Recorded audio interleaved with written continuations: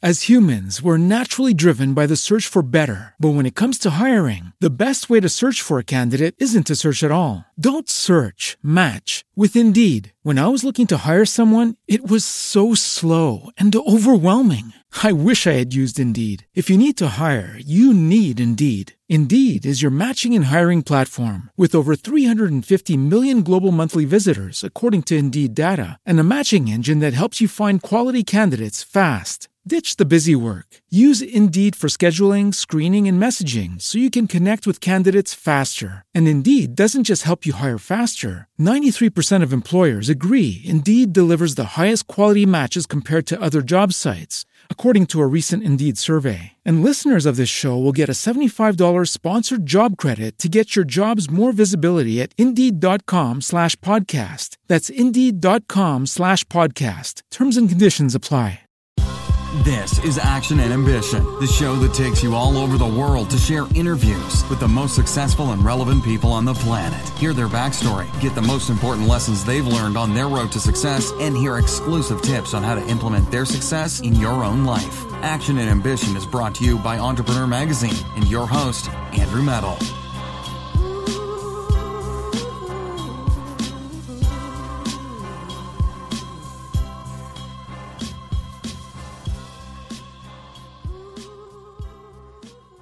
Welcome to the Action and Ambition podcast. I'm your host today, Chase Geiser, and with us we have a very special guest. Natalie Demary is a founder and CEO of CryptoFemme. Founded in 2021, CryptoFemme is for women of all experiences. With a team of advisors, the goal of CryptoFemme is to become a DAO that brings crypto to 1 million women by 2030. Natalie, it's an honor and a pleasure to have you on the Action and Ambition podcast. How are you this morning? I'm doing great, Chase. Thanks for having me. Absolutely. So where does this story begin for you? I was looking you up before our conversation this morning, and you have a very eclectic and obviously talented background. So how did you get into the crypto space? So I've been an entrepreneur for the past 7 years. I got into it originally, like many people I know, through an MLM. I was working as a financial advisor for Primerica. And, it wasn't for me. It works out for a lot of people, but that type of business is just not for me. Mm-hmm. However, if it wasn't for that experience, I would never have become a full-time entrepreneur. And really what drew me to the lifestyle is the marketing aspect of it. And I quickly learned, I started taking all these online courses that a lot of people take. I learned Facebook advertising. I started doing some freelance ads. I started an agency. I started doing marketing strategy consulting. And my last consulting client actually was a blockchain-based company. And this was a few years ago. At the time, I knew nothing about crypto. I knew that Bitcoin existed. I knew that Ethereum existed. But other than that, I didn't know anything. But after doing some consulting for them, within 6 months, I was doing crypto full time. I was pretty much just hooked on it. And that's what kind of gave me the idea to start CryptoFemme, just to get more women into the space. Absolutely. So what was it like starting CryptoFemme sort of in the middle of a pandemic from an entrepreneurial standpoint? I guess March of 2020, we had the big dip in crypto. So it was a lot of people were very scared. A lot of people saw it as being an opportune time to invest. And, I guess for me, I tried to spread the message as much as I could that it was the best time to buy. And really, I was just focused on, on getting more women into crypto at the time. Mm-hmm. Yeah. Well, and the thing that's interesting to me about the crypto space and the blockchain space, just generally speaking, is that there's all sorts of different reasons that people are interested in it, right? So there are the sort of the technologically minded people who are interested in it because of the different advantages of blockchain technology and decentralized autonomy. And then, of course, there's sort of the opportunist investment types who are in it for sort of like a quick get rich quick scheme. And then finally, there's sort of the fiat currency alarmists who are interested in it because, there's a lot of doubt around the future of the US dollar particularly. So what is it about the crypto space that really captured your attention? I definitely see it as a strategy for wealth creation. Hmm. If you know what you're doing in crypto, you know what to look out for, you know what to really hone in on. It's easy to find projects that will generate a lot of money quickly. But at the same time, just the philosophical, aspect of crypto and blockchain technology was really something that drew me in as well. Um, a lot of people think of crypto as being this super libertarian phenomenon. Hmm. People can invest in it. There's little to no regulations. Obviously, more regulations are coming, but for now, it's kind of like the Wild West situation. But there's something interesting about crypto, specifically with DAOs, decentralized autonomous organizations. These are basically co-op communities. These communities of people that are united around some common cause or goal. Sometimes it is a charity that formulates as a DAO. Sometimes it's a for-profit company. But these groups of people are actually, it's kind of interesting because if you think about it, it's kind of an intersection between socialism and libertarianism. These DAOs in the blockchain, in the sense that these communities are governed by rules that have been set up on the blockchain, and as opposed to a government. So it's kind of like self-governed. Everyone has equal ownership in the DAO, but at the same time, everyone has like full autonomy, and it's pretty interesting. Yeah, that is fascinating. And I noticed that the sort of one of the main missions of your project is bringing crypto to 1 million women by 2030. Can you talk a little bit about the discrepancy or the disparity rather between men in the space and women in the space, and why you think that is and how we can rectify it? Yeah, absolutely. So, as you mentioned before, there's a lot of reasons why people come to crypto. Um, just investing, just being interested in the technology, or, being skeptical of fiat. So one thing I noticed once I started getting more and more full time into crypto is that, the space is just dominated by men. When it comes to investors, I found a statistic that only 15% of investors are women. And it's even worse when it comes to people with careers in crypto. Only 4% of developers and founders out there in the crypto space are women. So I just saw this as a really huge opportunity to create a culture in crypto that attracted more women. It kind of reminded me of the coaching and consulting industry like 10 to 20 years ago. It was pretty much dominated by men the same way that crypto is dominated today. But some sort of cultural shift happened with the Boss Babe movement. And now I would say that there's just as many women in that space as there are men. What movement was that you just mentioned? The Boss Babe movement. Oh, okay. I got you. I thought for some reason I thought you were saying a name like Boss Bay, but Oh, now I understand what you mean. Okay, yeah, that makes a lot of sense. And so, what kind of strategies is CryptoFem using in order to attract women? so we're leaning forward with education and mentorship. Mm, We see crypto as being something that's hard to break into for the average person. And, there's a lot of influencers out there, oftentimes celebrities that people trust because they've been following them on social media for years. And these influencers get paid to shill crypto projects. Oftentimes they don't even like care about the project, but they're just given money to share it with their followers. And these people, these crypto beginners who are curious about crypto and they see this person that they idolize sharing a project, they just buy into it without knowing any of the details, without knowing if it's a good investment. So I see this as being kind of a problem. And I think that the biggest thing that we can offer to women is education and knowing how to do their own research in crypto. yeah. Well, and we saw a lot of pushback in the big tech space a number of years ago when Facebook formally announced that it was going to ban all advertisements for IPOs. And a lot of people thought that was just because Facebook at the time was developing its own cryptocurrency. I think it was called the Libra. But Mhm.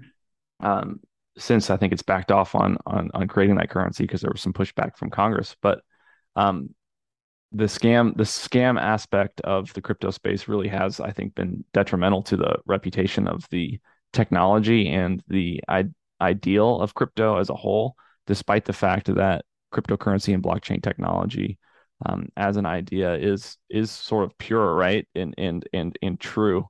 There's just sort of people that exploit that opportunity, and they develop these tools, these tokens, and these platforms, and sort of take advantage of just the pump and dump mentality in the space, right? Yeah, absolutely. So what steps do you recommend that people take in order to vet a project that they're potentially interested in getting involved with, whether financially or personally? So I actually offer a 21-step checklist that people can use to score potential crypto investments.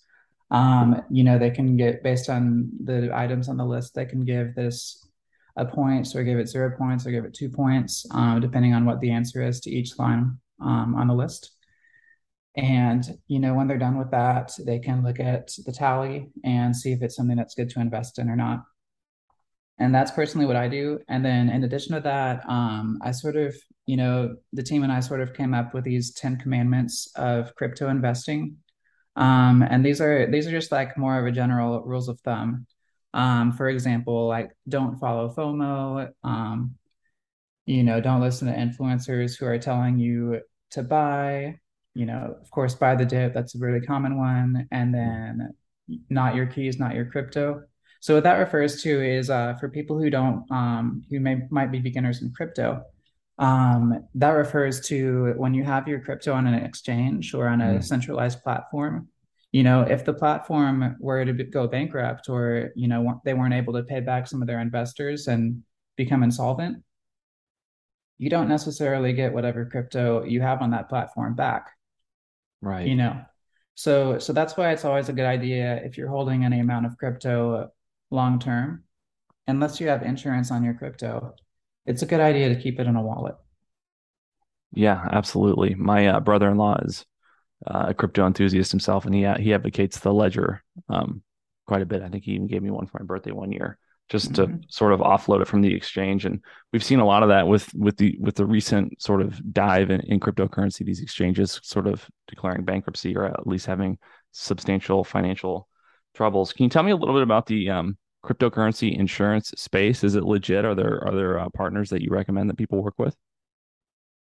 There's nothing yet that I recommend, and not because it's not legit, but only because it's so new, and we kind of have to see use cases from it, and like success from it, before recommending it to people. Sure, that makes sense. So, what are your goals over the next 12 months or so with this project? So we are launching our first beta cohort for the beginner level education at the end of this month, in August 2022. And Congratulations. thank you. Thank you. The end of October, we launch our second one. And then after that, we're going to assess if we're ready to launch it publicly or not.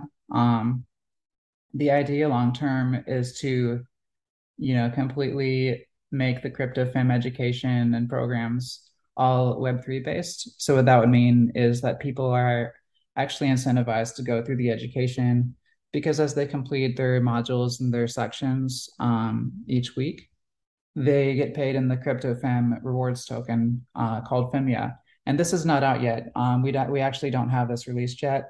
But the idea is that a portion of what people pay into buying the programs, a portion of that goes toward FEMIA, liquidity in the rewards coin.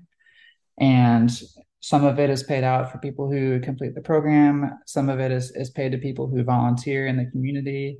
Maybe they sign up to help with events. Maybe they have some sort of skill like copywriting or like marketing or admin skills, and they can volunteer their time and energy to help the community, and in exchange earn FEMIA token.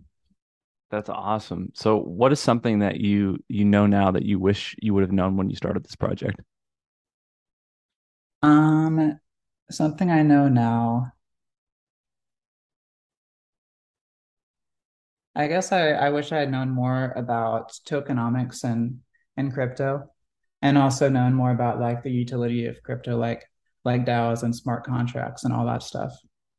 Yeah, absolutely. And so how did you, given the lack of resources in the space, the very resources that you're developing for others, how did you develop the knowledge and wherewithal to sort of know how to be an educator in the space?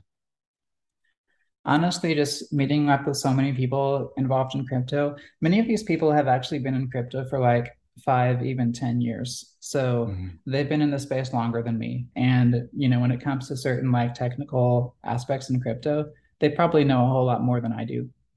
But it all comes down to just your network and finding the right people who are skilled in like a certain thing. And also, I was very lucky to have a mentor. Her name is Alex.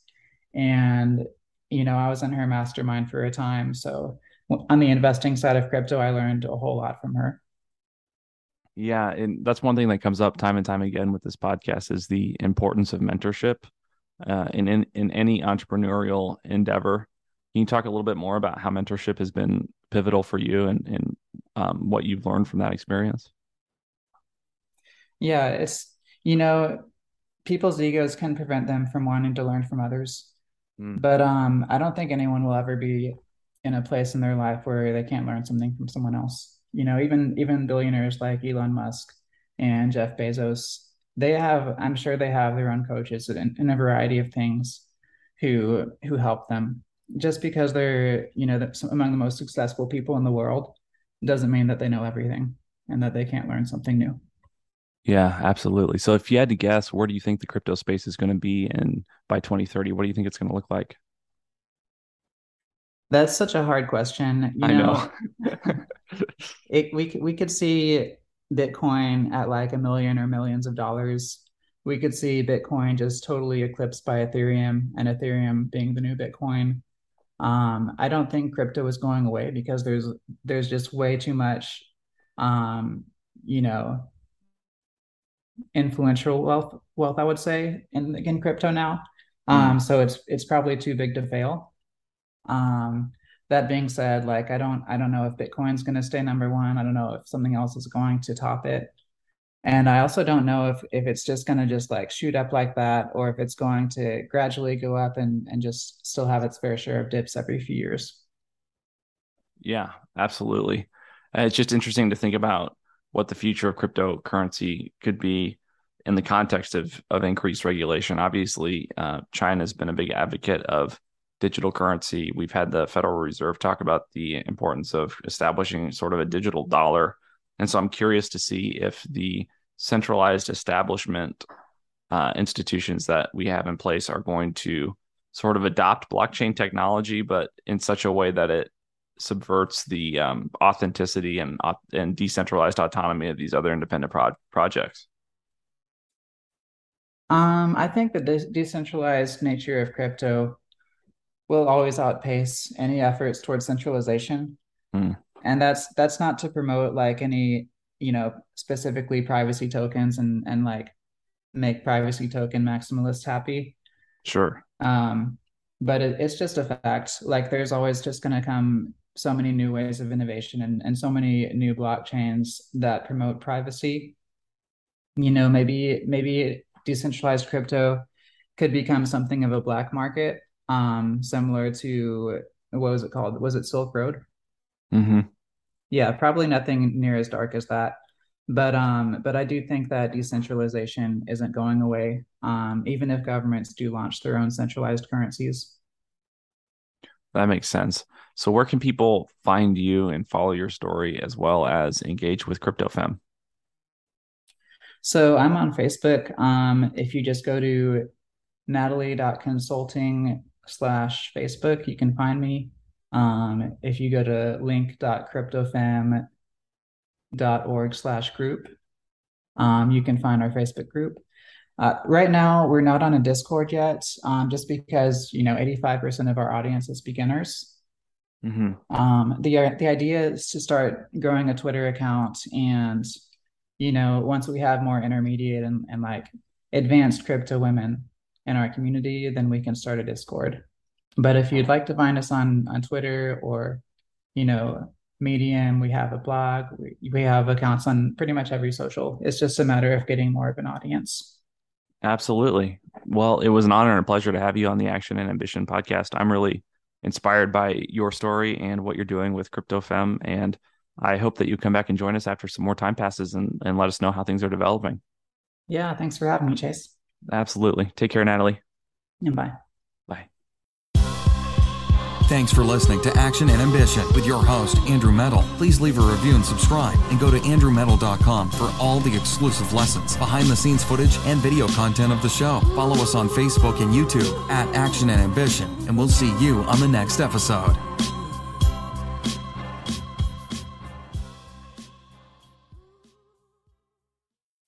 As humans, we're naturally driven by the search for better. But when it comes to hiring, the best way to search for a candidate isn't to search at all. Don't search, match with Indeed. When I was looking to hire someone, it was so slow and overwhelming. I wish I had used Indeed. If you need to hire, you need Indeed. Indeed is your matching and hiring platform with over 350 million global monthly visitors, according to Indeed data, and a matching engine that helps you find quality candidates fast. Ditch the busy work. Use Indeed for scheduling, screening, and messaging so you can connect with candidates faster. And Indeed doesn't just help you hire faster. 93% of employers agree Indeed delivers the highest quality matches compared to other job sites, according to a recent Indeed survey. And listeners of this show will get a $75 sponsored job credit to get your jobs more visibility at Indeed.com/podcast. That's Indeed.com/podcast. Terms and conditions apply.